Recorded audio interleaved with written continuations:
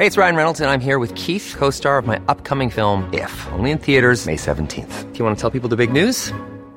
All right, I'll do it. Sign up now and you'll get unlimited for $15 a month and 6 months of Paramount Plus Essential Plan on us. MintMobile.com/switch. Upfront payment of $45 equivalent to $15 per month. Unlimited over 40 gigabytes per month. Face lower speeds. Videos at 480p. Active Mint customers by 531.24 get 6 months of Paramount Plus Essential Plan. Auto renews after 6 months. Offer ends May 31st, 2024. Separate Paramount Plus registration required. Terms and conditions apply if rated PG. Hiring for your small business? If you're not looking for professionals on LinkedIn, you're looking in the wrong place. That's like looking for your car keys in a fish tank. LinkedIn helps you hire professionals you can't find anywhere else, even those who aren't actively searching for a new job but might be open to the perfect role. In a given month, over 70% of LinkedIn users don't even visit other leading job sites. So start looking in the right place. With LinkedIn, you can hire professionals like a professional. Post your free job on linkedin.com/people today. Welcome to the Damcasters, brought to you in association with the Pima Air and Space Museum. I'm your host, Matt Bone. So after many, many years of waiting, the day has arrived. Masters of the Air is with you, and I've been really excited about this show because it's rare that we get big budget aeroplaney type TV shows anymore, and let's be fair, we've been waiting for this for a long while. So we're going to dispense with sponsors and things like that, except to say thank you as always to the Pima Air and Space Museum for partnering with this show. They're amazing. We're going to be out there in Arizona. And of course, 909 Apparel. Links in the description below. But why should we be excited about Masters of the Air? And this review is going to try to pick it apart a little bit and delve into the show. Apple have been very kind and let me watch the entire series so far, so I'm going to keep it spoiler free. If you've read the book, you know what happens. If you know anything about the 100th, you know what happens. But for those of you joining in and wondering, should I devote 9 hours plus of my time to this series, we're going to break it down a little bit and give you some good, some bad. We've been waiting for this show for years and years now, and it's been delayed multiple times, but we have to take it for what it is. So what does Apple say about the show? Well, their publicity notes say this: Masters of the Air follows the men of the 100th Bomb Group, the Bloody 100th, as they conduct perilous bombing raids over Nazi Germany and grapple with the frigid conditions. Lack of oxygen and sheer terror of combat conducted at 25,000 feet in the air, portraying the psychological and emotional price paid by these young men as they help destroy the horror of Hitler's Third Reich, is at the heart of Masters of the Air. Some were shot down and captured, some were wounded or killed, and some were lucky enough to make it home. Regardless of individual fate, a toll was extracted on them all. So, the 100th Bomb Group were based at Thorpe's Abbot, up in Norfolk, somewhere around that way. It's East Anglia. They're strange out there. And they've sort of gone down as a group that just kept coming back for more. And we have to say from the outset that the losses that the 8th suffered were horrendous. The losses Bomber Command suffered were horrendous in the strategic bombing campaign. So a lot of people die in this and a lot of people get hurt. So be wary of that. But going in, I need to say I've not read Donald L. Miller's book, Masters of the Air. Friends of mine have read it, and there are people who I trust, and they were disappointed in some of the comments made about the RAF and their contribution to it. And we're going to come back to that later. So I've come to this purely as a TV show, and one that I've been looking forward to for a long while. And I've tried to watch it with sort of 3 hats on. And those hats are someone coming to it cold, or you can say Band of Brothers fan, someone who knows Spielberg and Hanks and wants to see what they've done next with their war series. I've also come at it as an AV geek wanting big budget aerial TV show. And finally, as someone who knows a little bit about the historic realities of air warfare and the strategic bombing campaign. So, short version, if you're one of the first two, you're in for a treat. I think you're really going to love it. And especially if you're just wanting big budget telly with a good looking cast. And that's kind of what you want. Or you're a fan of the 100th Bomb Group and want to see the men that you've read about portrayed on screen. I think you're going to be in for a good time. Where it starts to get tricky is if you're in that third group who will look at this a little bit more critically. And, someone who's read about the strategic bombing campaign knows a little bit about the realities of things like the Norden bomb sites. Or frankly, if you are a subscriber to this podcast, because we've covered this subject a lot, including yesterday with James Rogers and the discussion of precision in American warfare. So we're going to stay spoiler free as much as I can. We'll do sort of catch up episodes along the way as well, and a big recap once everybody's seen it.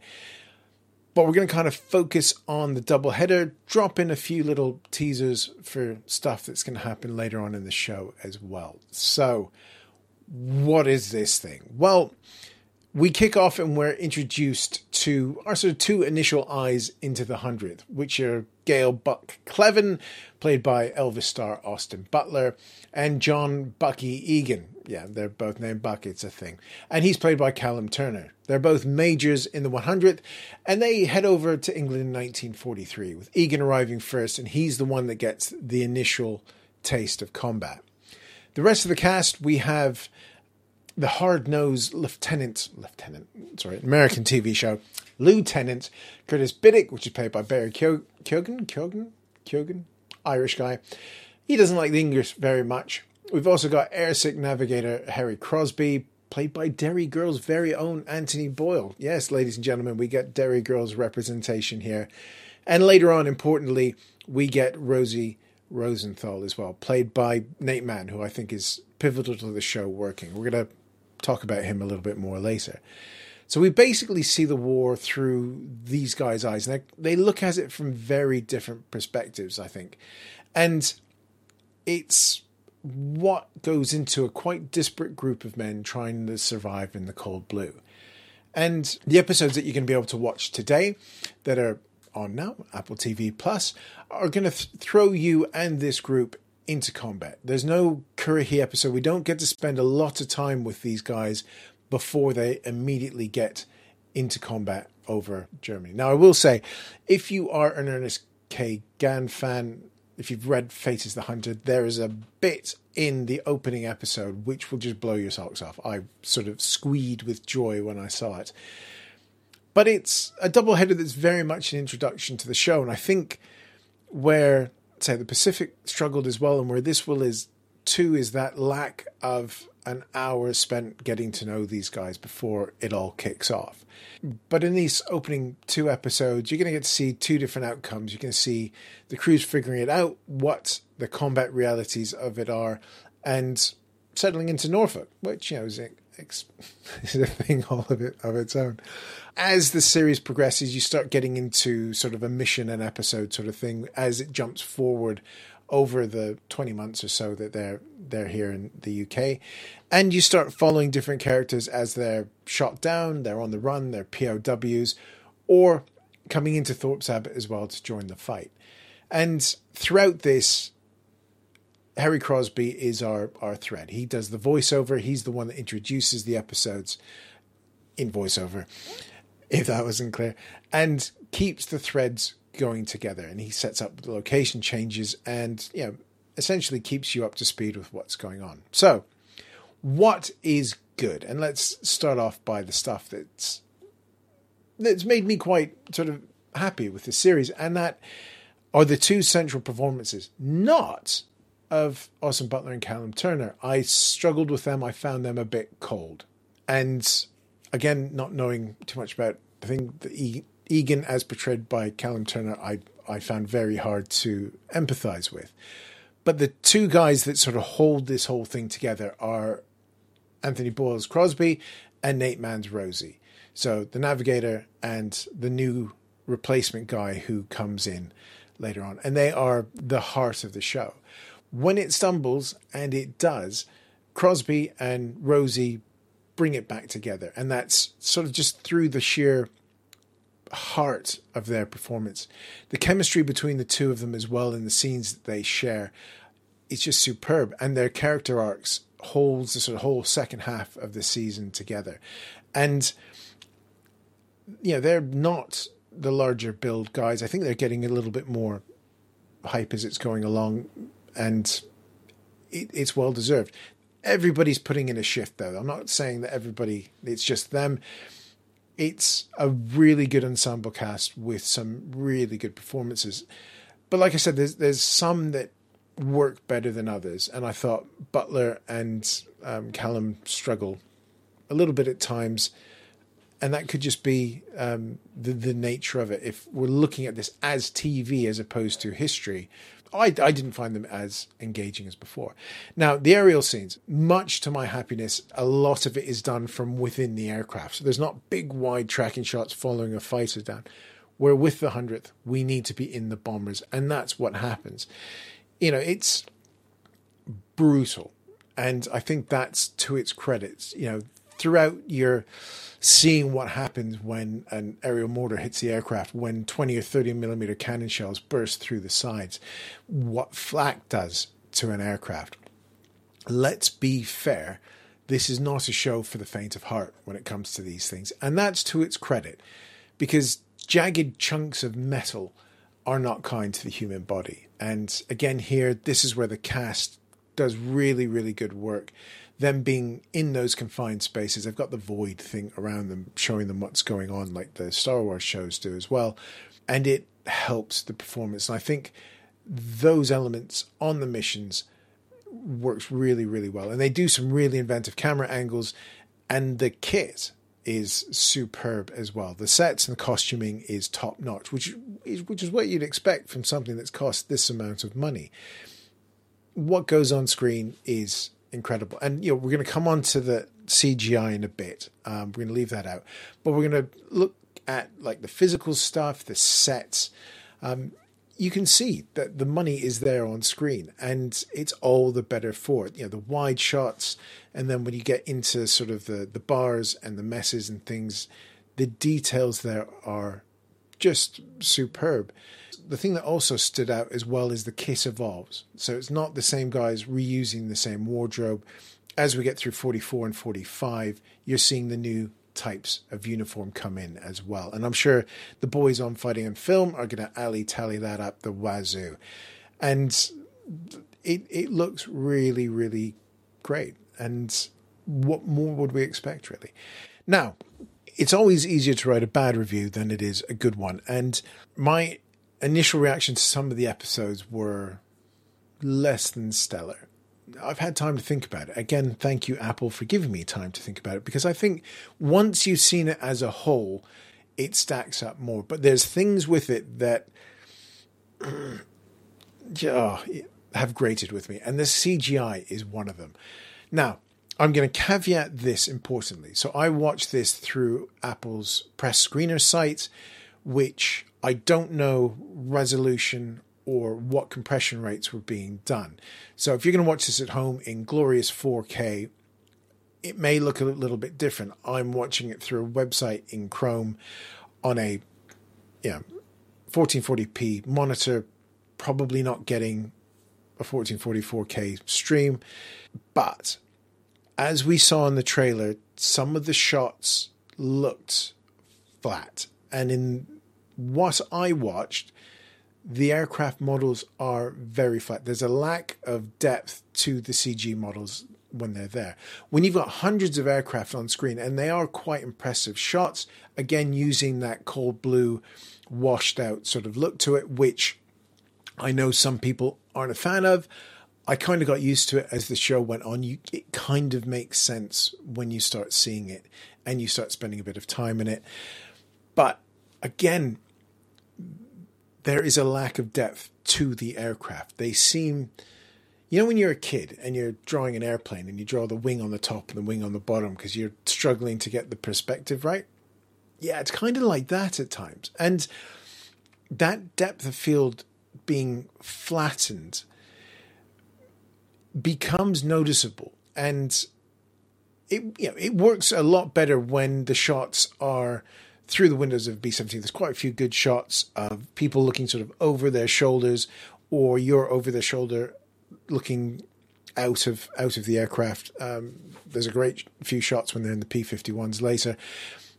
But even still, the aircraft models themselves are not great. Again, I could be watching unfinished FX because some of the episodes I had didn't have end titles and things, so it's when those episodes were handed over. You could say, well, this is years late. Everything should be done. Well, it's late for us because we've been expecting it for a while, but there's a lot of effect shots in this.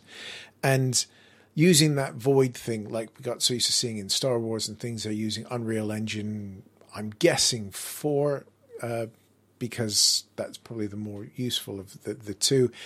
It is very noticeable. Thankfully, because there tends to be a lot going on, and unfortunately poor Sod's getting blown apart quite a bit, the shots are quite quick. Yes, that slow-mo-y thing does happen, which is terrible, but it just doesn't look right at times, and that's disappointing. I'll leave it up to you to see if you think about it as well. But there's other niggles I had with it, some of the CG bits. P-51s within the bomber stream, I know that kind of did happen, but it's always there. So there's nobody on top cover by the sounds of it, which just bugged me. They don't drop their drop tanks either, which also annoyed me as well. And they all seem to have red tails. It's like they were reusing models a lot. That was odd. That might just be me, but it didn't look great. Hey, it's Ryan Reynolds, and I'm here with Keith, co-star of my upcoming film, If, only in theaters May 17th. Do you want to tell people the big news?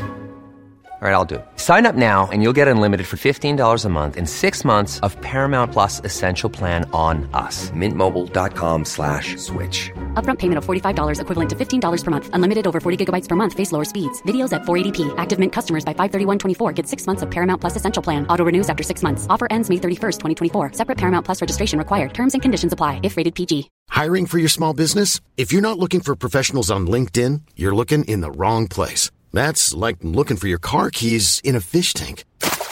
LinkedIn helps you hire professionals you can't find anywhere else, even those who aren't actively searching for a new job but might be open to the perfect role. In a given month, over 70% of LinkedIn users don't even visit other leading job sites. So start looking in the right place. With LinkedIn, you can hire professionals like a professional. Post your free job on linkedin.com/people today. What else was niggling at me? Well, it's the implied history. So you don't watch these shows for good history because you are getting a TV show. Now, when I mean implied history, it's what is the TV show telling us? Now, based on a true story, things we all have to take a pinch of salt. Don't go watch Napoleon expecting it to be accurate. Go watch it, have a good time. I haven't seen it yet, but some of the bits sound really cool. And in this, what are we seeing? We're going in because we want B-17s. We're wanting hours of Memphis Belle style stuff, and we're wanting to get back into that vein that Spielberg and Hanks have created for us. That we want those memories of watching Band of Brothers for the first time. For me, I think the Pacific is superb. People don't like it because of the subject matter, and for me, coming into Masters of the Air, I think this is going to be easier for people to jump into than that was. But for me, kind of the thing that I have is you don't really get anything outside of it. So you are getting the 8th Air Force through the eyes of the 100th Bomb Group. And because of that, you get an idea that the 100th experience is indicative of the 8th as a whole. Now, we have all the episodes about the race 25, 28, 30, all those sorts of things. And yes, I do not want to minimize the sacrifice of the 8th, or Bomber Command for that matter. I would not want to have had to do that. I would not have lasted long. I would probably have been lucky to have made a gunner. But because you are seeing it just in this one group, you are also not seeing anything being reflected onto the effectiveness of this group. There's no time discussing how they fly formation better. There's no shots on the ground of them needing to fly tighter and closer because that means by extension they'll be safer. There isn't any of that. There's scenes where they're trying to get everybody to close up in the air, but that's it. It's not really mentioned again. And then just loads of guys get shot down. There's also the matter of precision, which we discussed on yesterday's pod with James Rogers. At no point throughout the show, ever, do you actually know whether or not the 100th are hitting their targets? They're shown to be hitting them, and if they can't, they turn back. It's the Memphis Belle problem of, you know, we've got to put the bombs in the pickle barrel. There's a school over here, all that sort of stuff. Oh, it's in the heart of Berlin. Oh, yeah, I'm sorry, those objections might have been raised, but the 8th Air Force conducted an area bombing campaign during daylight. We have to get used to that as fact. This show doesn't do that. There's one shot of one of the Berlin raids where you're looking through the bomb site, the guy's dropping his bombs, they're all landing in the pickle barrel, goes to a wide shot as the 100th guy drops his bombs. They're a long way away from the target. So those bombs were not landing anywhere near whatever it was they were going after. There's no mention of the fallibility of the Norden bomb site. It's this wonder weapon. They make a big thing of crews shooting it when they're going down. It's not great. And then you get to anyone who's not American. And we're back into Spielberg world here. And throughout the whole thing, the British are shown as either arrogant caricatures, evacuee street urchins straight out of Central Casting, or something to be shagged. And that's kind of about it. There's a scene in the pub where our lead guys in the early one, this is in episode 2, sit down with some RAF guys. They call one of the RAF guys captain, even though he's quite clearly a flight lieutenant. And that conversation is an opportunity to show nuance, to show the difference between daylight and nighttime bombing operations. And this is sort of 43. So Bomber Command has Pathfinders, they've got H2S, they've got G, they've got a lot of things going for them that the Americans wouldn't take on for a while. And yet it's, you can watch it and let me know what you think, but it's a very poor scene when it could have taken a few moments to educate everybody. And they don't do it. And John Orloff, who I really like as a writer, he unfortunately plums for something that he could have pulled out of Malcolm Gladwell. It's not good, and it's something that drags you out of the episode if you're not American and you're not bought into that rhetoric. Yeah, it's just disappointing. I got to speak to John a couple of years ago, and he talked about the amount of research that was gone into make this right, and the lack of nuance here and in a few other places as well doesn't allow the show to elevate itself to a new level. And it's just a little bit of effort that could have been thrown in, but all the effort goes into American exceptionalism in this case. Now, my last criticism is jumping ahead a few weeks. That's episode 8, which is where the Red Tails show up, and we have to give a serious shout out here to Brandon Cook, our very own new Doctor Who in Nkuti Gatwa, and Josiah Cross. And they played Second Lieutenant Alexander Jefferson, Second Lieutenant Robert H. Daniels, and Lieutenant James Douglas, respectfully. These guys are superb, and they bring gravitas to the men that they're playing. And that is exactly as you would expect for guys playing Tuskegee Airmen. They are given scraps to work with, and they do a phenomenal job. And we're going to do more about that when we get to episode 8. I'd heard rumors about how the episode was structured, and I was really, really excited for it. Unfortunately, it's a token edition, and it lands straight upon the producers and upon their heads, be it. We still have to wait for a proper spiritual successor to HBO's Tuskegee Airmen, and it's been nearly 30 years now, and we still haven't got it. This was an opportunity. To be fair, this whole series should have been about the 332nd, not about the 100th. But it is what it is. And, that's just, in my notes, I just put, if Spielberg and Hanks had the cojones, they would have made this about the Tuskegee Airmen. And I think it would have been better for it. Because you could have done the fighter pilots, the bomber pilots. You could have had so much more to do. But there we go. That's just me wishful thinking, wanting a decent Red Tail show. But when you get early access, let's wrap this up. So when you get early access to something, it's, especially when you're super excited about something, and I am for Masters of the Air, you always have to temper your expectations a little bit. And I remember bribing Radio 1's Ali Plum to get me into the press screening of Mad Max Fury Road, and it was a Big Lebowski bowling ball that you unscrewed, and it was a DVD. In that, I saw film critics standing up and cheering. And going back to my 3 hats for this review, I think the majority of people will really like this. I don't think there's going to be standing up and cheering. And I think this is going to do phenomenally in the States, especially in an election year. I think it's going to be lapped up by a lot of people, and a lot of people who are very much enamored with this sort of thing and with the American story of the Second World War. I think people are going to love it.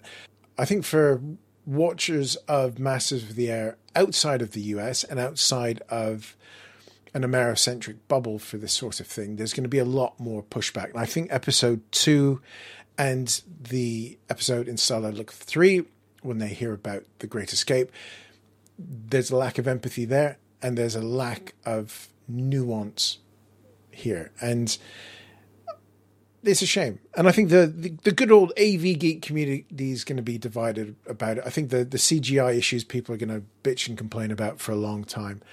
But regardless of that, where are we? And all 3 hats on, as someone who's watched the whole thing, it's a very slickly made TV show, and it's up to the production standards that Apple have set. And, you know, while I was rather cold on the performances of Austin Butler and Callum Turner, I was blown away by Anthony Boyle and Nate Mann, and they're the standouts of the show. And you know, Anthony Boyle's has had quite a career so far.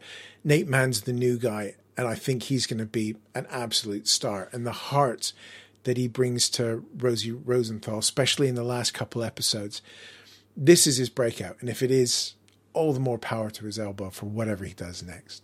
Is Masters of the Air what I hoped it would be? No, not at all. Does it stand on its own despite my niggles and gripes that I've been going on for 20 odd minutes? Yeah, it does. I think it's good TV. Let's just put it at that. Is it the historically nuanced sort of thing? No, it was never going to be that. What we've got is a Spielberg's and Hanks TV series about airplanes. If you've watched hell, you know, the whole Khan scene in Saving Private Ryan, their stall was set out then. But we've got a big budget airplane TV series that has a number of phenomenal scenes in it. Some episodes work better than others. Some of the performances are great. Stuff happens that makes you go, oh, which is what you want. And there's some very uncomfortable moments in it. Some handled better than others, but there we go. Don't start comparing this one-to-one to Band of Brothers. There are 2 very different things. Let them stand on their own. Don't treat them as equals. I think there's things in this that are lacking, but it's still a big budget airplane TV show. You know, I hope it's a hit, because if lots of people get behind this and love it, that means we could get more. And that could mean that there's a producer sitting somewhere with a production deal who's picked up a copy of Bomber or wants to do something with the Tuskegee Airmen, and he can go, Masters of the Air worked, or Masters of the Air hit. Apple TV got a massive bump in subs. Why can't we do that? Because look at this Len Deighton novel, or look at the story of these incredible African Americans. Let's do that. Yeah, we can, but hope. And that's what I kind of came out with. There's going to be a lot of people piling on. There's a lot of people jumping on the bandwagon. I did see Max Hastings in the Times getting his name out there again. Max does Max. But I didn't stop watching it. I wanted to see what was next. And again, that comes down to Boyle and Mann. I think they were fantastic. And you should watch it for the work that those 2 actors do, because it is absolutely superb. Shout out to Belle Powley as well, whose agent is clearly wired in at Apple. Well done for her. The important bits, the first 2 episodes of Masters of the Air are available today now on Apple TV Plus. You get a free 7-day trial if you sign up, and it is £8.99 in the UK a month, or about $6.99 in the States. Now, sign up for Masters of the Air. watch this Stay for All Mankind, which is Ron D. Moore at peak Ron D. Moore. I'm just going to leave it at that. Final notes. Yeah, it's all right. It's not great, but there we go. Big budget airplane TV show. What more can you want? Thanks so much. Until next time, do take care of yourselves. Check out Pima Air and Space at 909 Apparel. Bye-bye. The Damcasters is hosted and produced by Matt Bone and is a Boney Abroad podcast production. To learn more about our podcast and check out our previous episodes, head to www.thedamcasterspod.com.